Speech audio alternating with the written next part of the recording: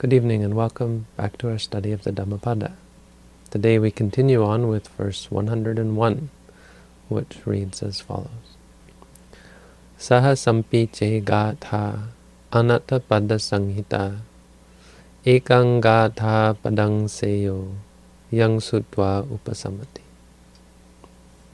Which means very much the same as as the verse yesterday. So yesterday it was about 1,000 words. Sahasampi je padang. No? Or je waja, no, it's different. Je waja, which I guess would mean words. Interesting there. Let's see here. Sahasampi je waja. So yesterday it was about words. A little bit of a different, almost the same verse, but a little bit different. Anyway, the idea is the first one was about word. Today it's talking about a gatha, which is a verse or a stanza. A gatha is a whole, like this is a gatha that I've just said is a stanza, I guess, or a verse, however you say it. Sahasampi je gatha. So the meaning is, if there should be 1,000 words that are unconnected with, or not connected,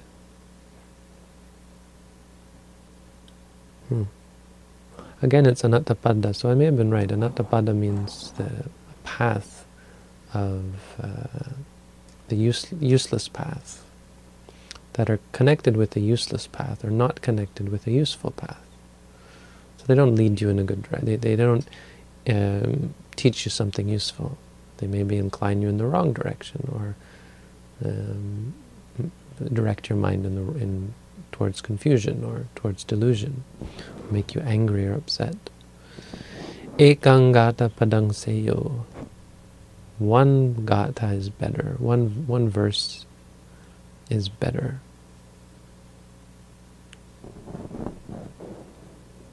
Yang sutva upasamati. When one hears it, which hearing, when hearing, makes one tranquil. So again, the whole idea is of the teaching not taking a lot of time. I'm not going to talk too much about this verse because it's very similar to the last one.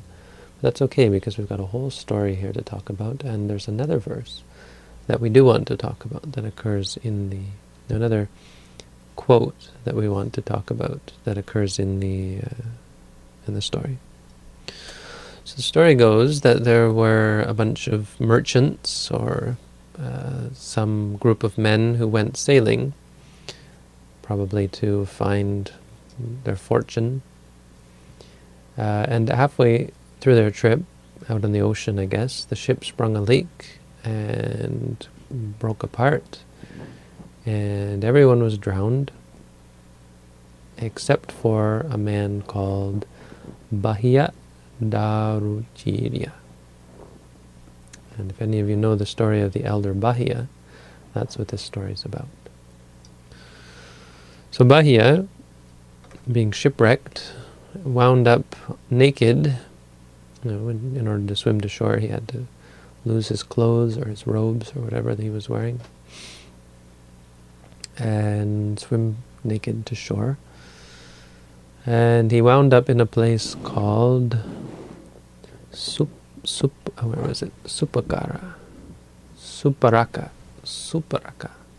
I don't know where that is, but some ocean port on the Indian subcontinent. And being naked, he figured he had to do something to cover his private parts. So he went and found a piece of bark or something sort of really simple to cover his private parts. And then he picked up a broken pot and went into the city looking for alms, or went into the village looking for alms. So out of an act of desperation, he became a beggar. And the funny thing was that when he got to the village, people took one look at him in his sort of hard state of being, maybe he'd been on the ship and he had let his hair grow and his beard grow, so he looked like an ascetic. And so they took one look at him wearing this piece of bark. I guess there was like sort of a soft bark that you could actually turn into cloth. So he had that wrapped around his private area, and using this simple, piece of garbage as a bowl. They thought, wow, here's a real ascetic. And so the rumor started. They saw him, and so everyone gave him food and took care of him. And the rumor started spreading that he was an arahant. And it was really because of the way he looked. So as time went on, people tried to give him good clothes, tried to give him things that would improve his state, and he refused them because he realized, the only reason I'm getting such good food from these people is because they think I'm a holy man.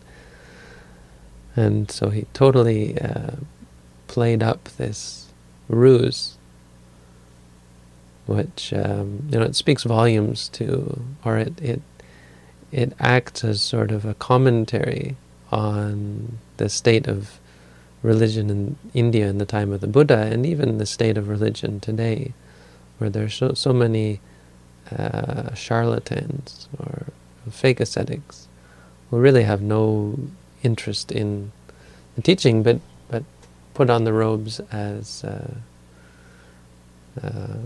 means of livelihood, or they put on airs and pretending to be enlightened, pretending to be mindful, acting, saying things that are mysterious or enigmatic, to try and garner support.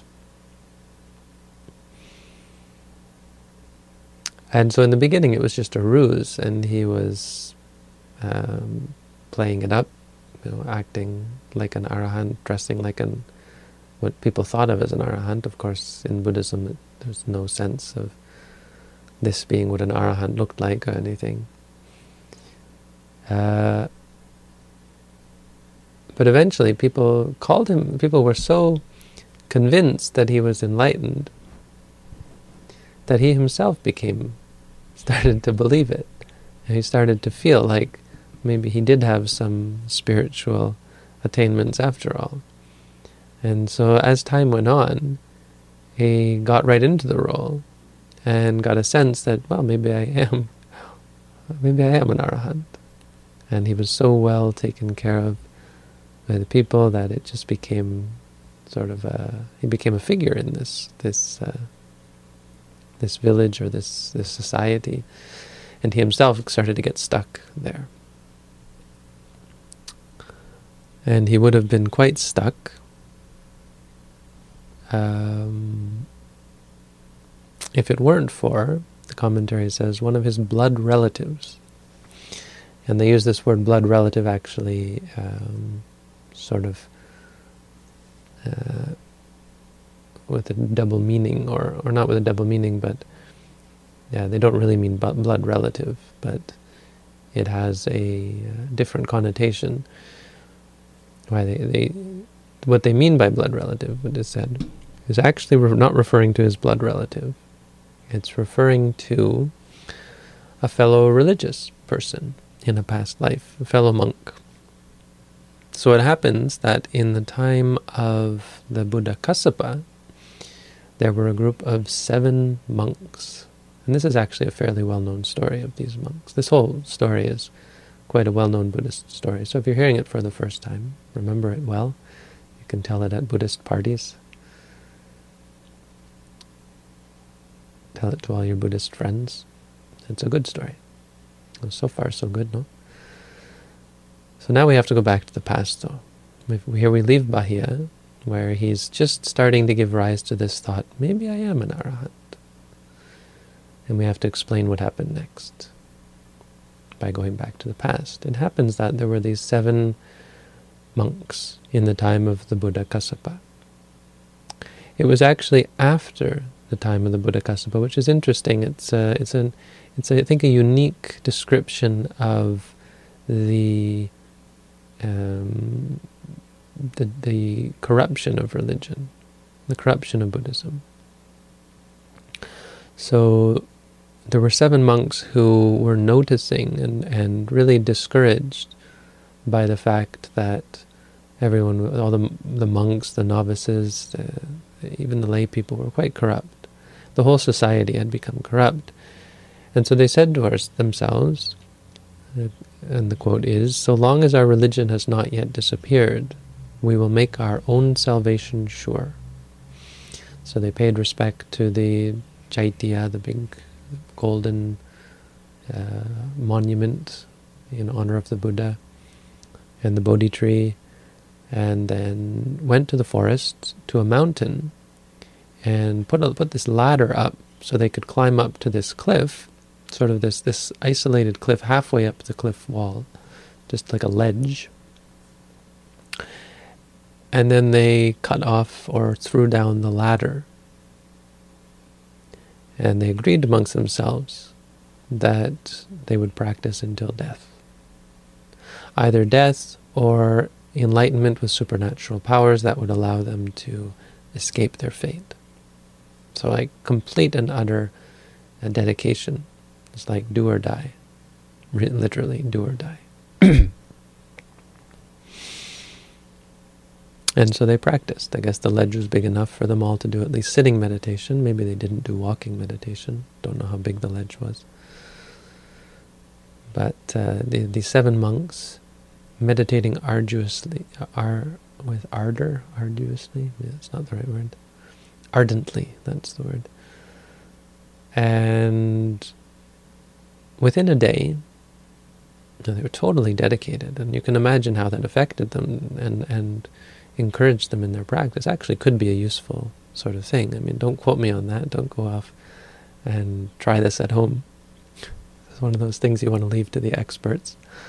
We have to remember these guys were monks, and maybe they didn't actually have contact with the Buddha Kassapa. This would have been after he had passed away. So nonetheless, it's something interesting if someone were so inclined to... I can't believe I'm saying that. Probably I shouldn't encourage it. I mean, absolutely. I mean, it's something that we would encourage in Buddhist countries, but out of the interests of not being sued, I think we will not encourage such activity ourselves. Nonetheless, interesting that it happened. An interesting concept. And within a day, the eldest of them, the most senior of them, became an arahant. And became an arahant with powers to levitate his body and fly down and get food. And so he came back with food. This part you don't have to believe. This part is, where we can decide whether we want to believe or not believe. It's not important. It's not an important part of the story. So if it strikes you the wrong way, or if it makes you feel bad, or makes me lose credibility in your eyes, well, please consider this isn't the important part.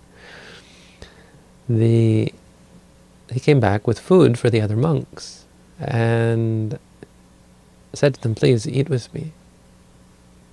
And you kind of get the sense he may have just been being kind, but there was something to what he said, because as an arahant he could teach them, right? Especially if they were to take food, then he could probably give them some instruction. I'd imagine that was part of his thinking. But the other monks took one look at him and said, "Excuse me, did we make this kind of deal that if you became enlightened, then we would start eating your food, like living off of your enlightenment?" And he said, "No, we didn't make such a deal." And they said, "Well, then, if we become enlightened, we will go and get alms food on our own power." And so sure enough, the second day, the second monk became an anagami. Not an arahant, but an anagami. An anagami is someone who has freed themselves from desire, sensual desire, and aversion. So they still have some desire for becoming, wanting to be this, wanting to be that. There's still the concept of conceit, not exactly self, but kind of a bit of an attachment to ideas. But as a result, they are born in the purest of pure Brahma worlds. They're called the pure abodes, and they live there for billions of years, until finally they become an arahant there. This realm is so pure that it can only lead to freedom. It might take billions of years, but I don't know how long. I'm assuming it's billions, but lots and lots of years.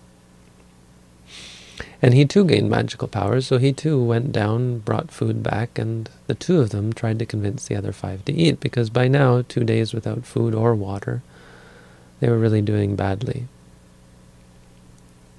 But the other 5 were adamant, and they refused the food.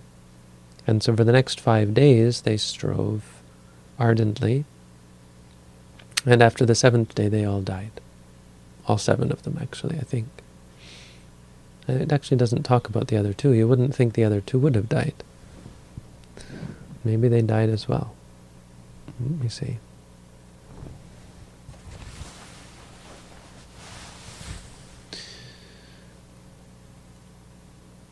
Yeah, no, actually, the 2 that became enlightened probably didn't die there. There's no sense, it wouldn't make any sense that they did, because they were able to leave at will. But the other 5 withered up and died.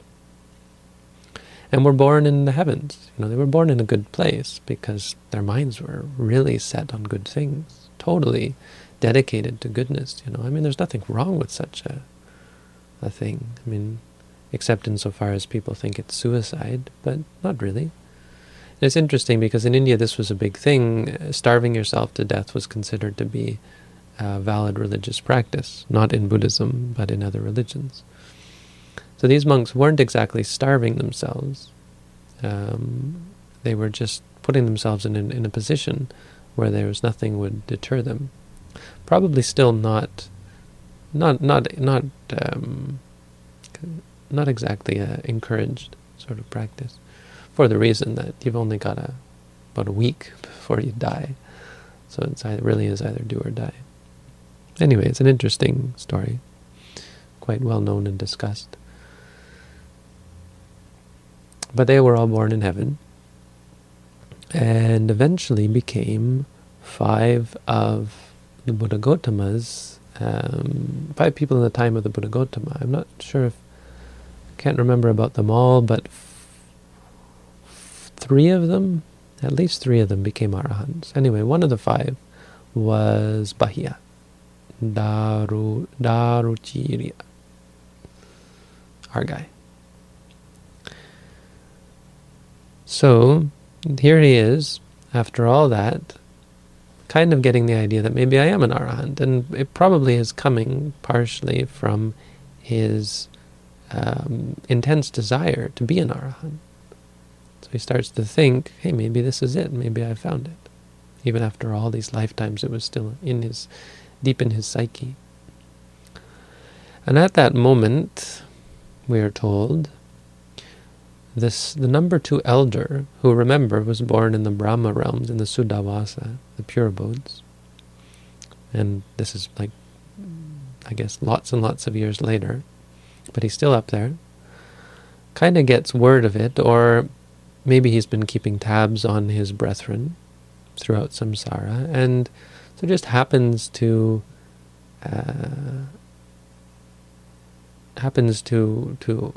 get a sense of what's going on with Bahya, and looks down and starts shaking his head. And I don't know if Brahmas have heads, but he starts, he realizes the need to go down and say something, go down and fix things, make things right.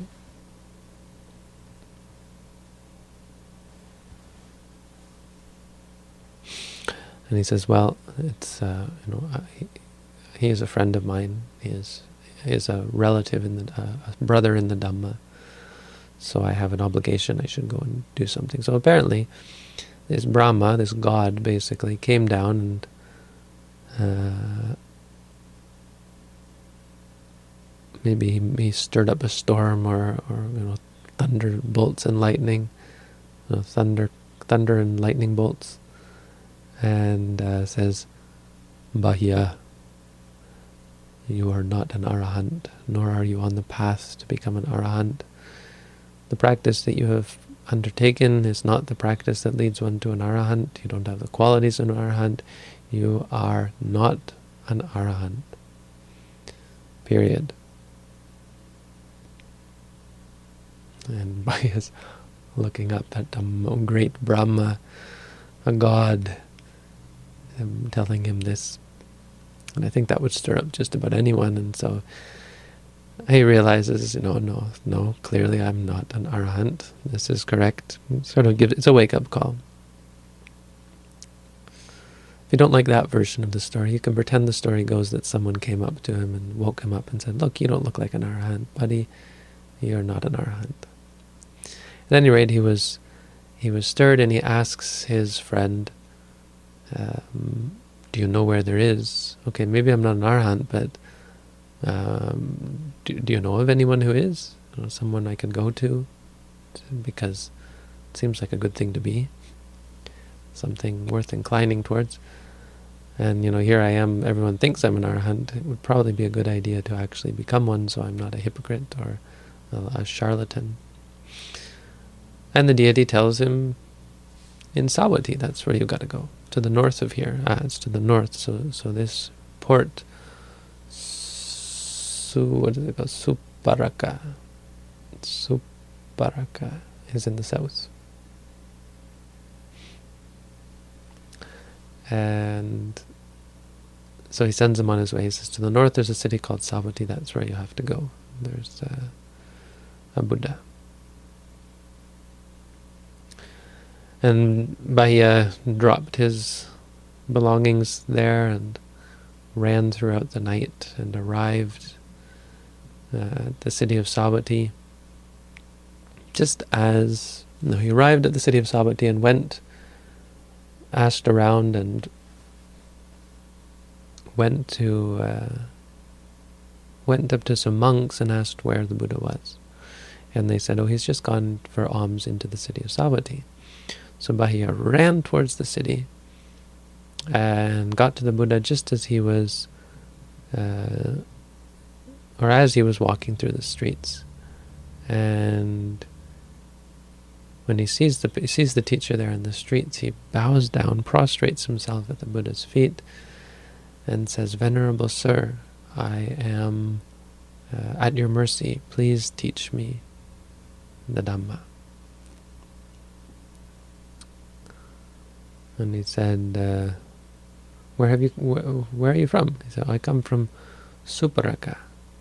And he said, oh, you've come a long way. He said, sit down, rest a while. I'm on alms round. Once I finish alms round, then we can talk. When I return, just wait here, and when I return, I will teach you. But Bahia is having none of it. He says, no, please, now. I don't know when I'm going to die. I don't know when you're going to die. I don't know what the future holds. Please, I mean, I don't need anything big. I don't need a long teaching. Just give me a brief teaching. It's fine.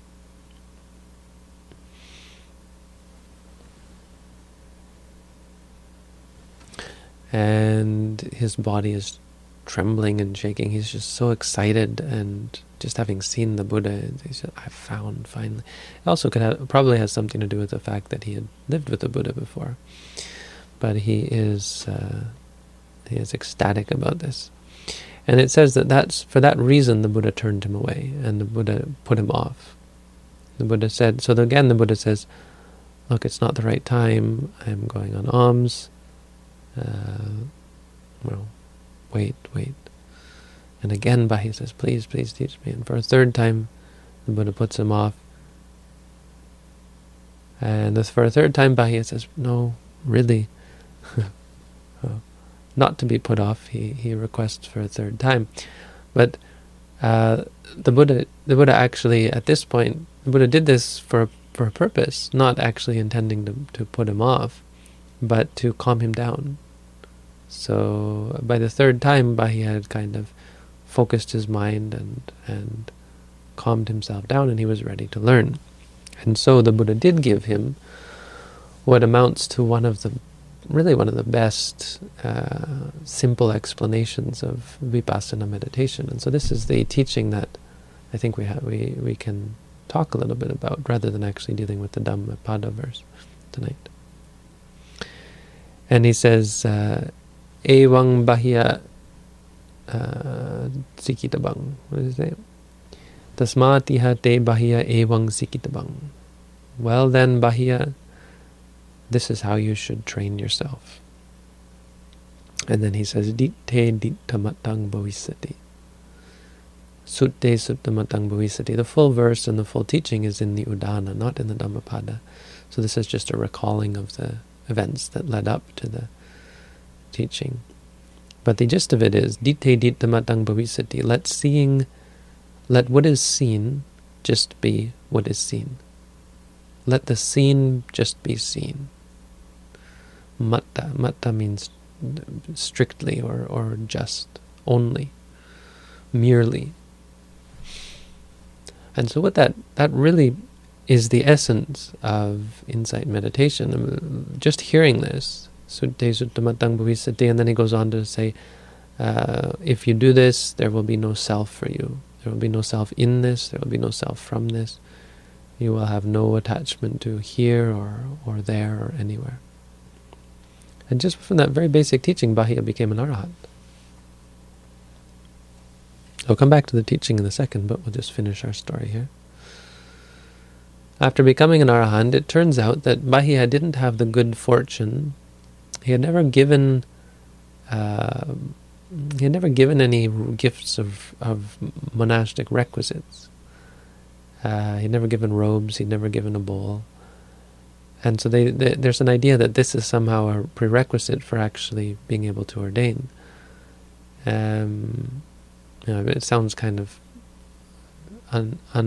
improper for me to say this as a monk, but it is sort of the truth, and I think it bears telling, because it's the kind of thing that I personally think about. So for those people who become monks and are keen to stay as a monk, it's also a very useful thing is to give robes to other monks and make that as a determination. So I'm always trying myself to give robes and give monastic requisites with the intention that it should allow me to always to remain in this state of being a monk. It's a support for your own determination to stay as a monk. So I think it's a useful thing to talk about. Not that I'm saying, hey, give things to monks, because, well, that's kind of crass, I suppose. But nonetheless, that's what the commentary says, and it seems reasonable, because he wasn't able to ordain. The Buddha said, please ordain me, and the Buddha didn't say, come monk, because Bahya didn't have the good karma. In fact, if you want to guess what happened to Bahya, turns out he's one of the 5 that we talked about last night. If you remember what we talked about last night, as he was searching for a bowl and robes to ordain with, he met our infamous cow, the cow that killed a number of people in the Buddha's time, Bahya being one of them, gored him on her horn. But as I said, it was supposedly not a cow, it was actually a demon in a cow form. Anyway, he died. And the Buddha, on his way back from alms round, saw Bahya's body lying in a ditch or on the side of the road, and told the monks to take his body and to erect a stupa. And so they actually call him Bahya Thera, which is interesting. He's an elder, even though he never ordained. He's one of the 80 great disciples of the Buddha. He's considered to be the Buddha's chief disciple in regards to development.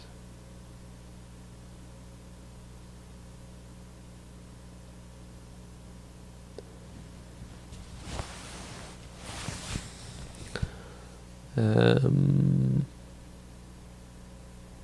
thought it said here. Probably does. Preeminent among my disciples who are quick to learn the truth. So he was the one who was able to learn the truth the quickest, go from 0 to arahant in the shortest amount of time, the quickest. He was remarkable in that respect because he got very little teaching. Even Sariputta, heard a little bit of teaching and only became a Sotapanna. Kondanya, when he heard the Dhammacakkappavattana Sutta, became a Sotapanna.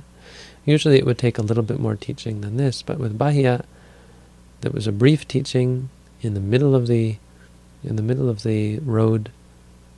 He was so dedicated that even with a short teaching, he was remarkable in that he was able to become enlightened just by hearing Ditte Ditta Matang Bhavisati. So the monks were surprised. They said, well, how did he become an arahant? They said, well, when I just taught him this teaching. And they said, just with that short teaching, he became an arahant? And again, the Buddha said, oh no, it's not about how much. It's not about much or little. And then he taught this verse, Sahasampi Je Gatha. You can teach someone 1,000 gathas, 1,000 verses. And if they're useless, no benefit. But one verse, if it's associated with the verse, it's worth 1,000 verses, 1,000 useless verses. So it's the quality, not the quantity. That's the verse. But what we have to learn has much more to do with the teaching that he gave to Bhāya, because we've already talked about this concept of expressed in the Dhammapada verse. The teaching of Ditte Ditta Matang Bhavisati, just briefly, just to remark at how important that verse is, because it describes the essence of the practice of objectivity, that we're trying to see things just as they are. It's incomprehensible to most people. You think, well, that's ridiculous. Seeing, of course, is just seeing. That's all it is. But that's only because if you've never practiced insight meditation, you've never actually explored you never actually really deeply come to understand how the mind works. We don't connect our addictions, attachments, our aversions, and fears and worries and so on with the actual moment-to-moment interactions of our mind and the manner in which our mind interacts with reality. Once you have, it becomes clear that really that's the problem. Ditte is not just ditte. Ditte is not just what is seen, is not just what is seen. When you see something, you immediately make more of it than it actually is. It becomes good, bad, me, mine. Scary. A problem, troublesome. The goal. It becomes so many different things. And we react accordingly, liking, disliking, becoming obsessed with it, attached to it, clinging to it. So really, the essence of our practice is to change that habit, and in the process to see clearly that those things which we react to are not worth reacting to. So becoming naturally objective,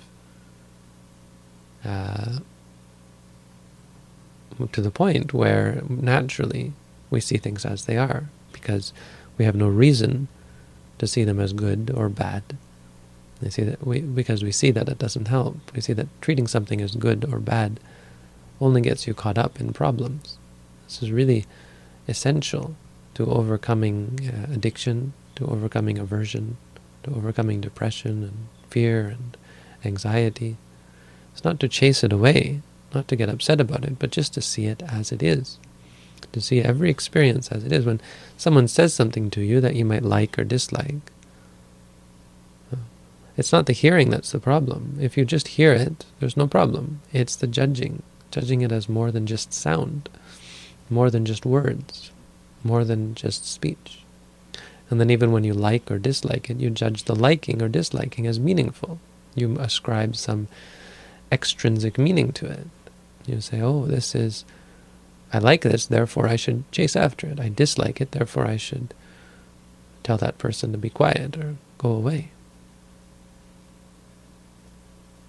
So the whole reason why we're practicing meditation is this. The whole essence of what we're trying to accomplish with saying to ourselves, seeing, or hearing is just this, that it should just be what it is. Now when you do this, it's going to be quite jarring in the beginning. Why people are uncomfortable often practicing this meditation is because it's not comfortable. It goes against our inclination to cling, to follow, to examine, to extrapolate, to continue.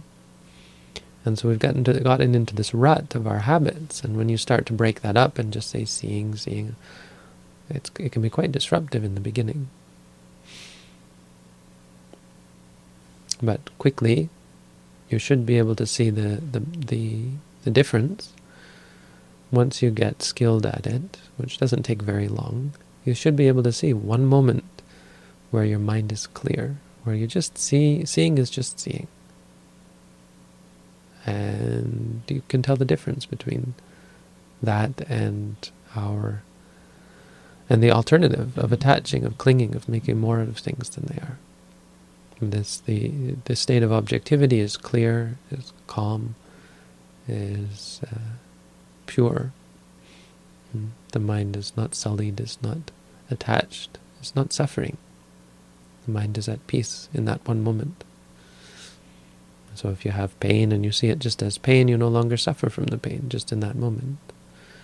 When you hear something, see something, feel something that is unpleasant, when you experience it, remind yourself, and then you just see it as it is, you can see that it actually wasn't a problem in the first place. With practice, this becomes our inclination, and eventually leads us to let go completely and not cling to anything. And that is what leads us to true freedom.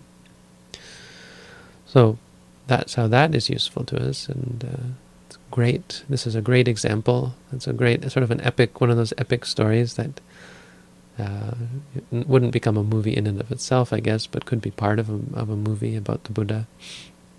You have this sort of vignette, or this look at Bahiya. That's a great story, especially the ending, where this very profound and concise teaching of the Buddha reminds us that seeing should just be seeing, hearing should just be hearing, feeling should just be hearing, and thinking should be just thinking. If you do that, there will be no identifying, there will be no clinging, and there will be no suffering. So that's the Dhammapada verse for today, and that's our teaching. So thank you all for tuning in. Wish you all the best. Keep practicing.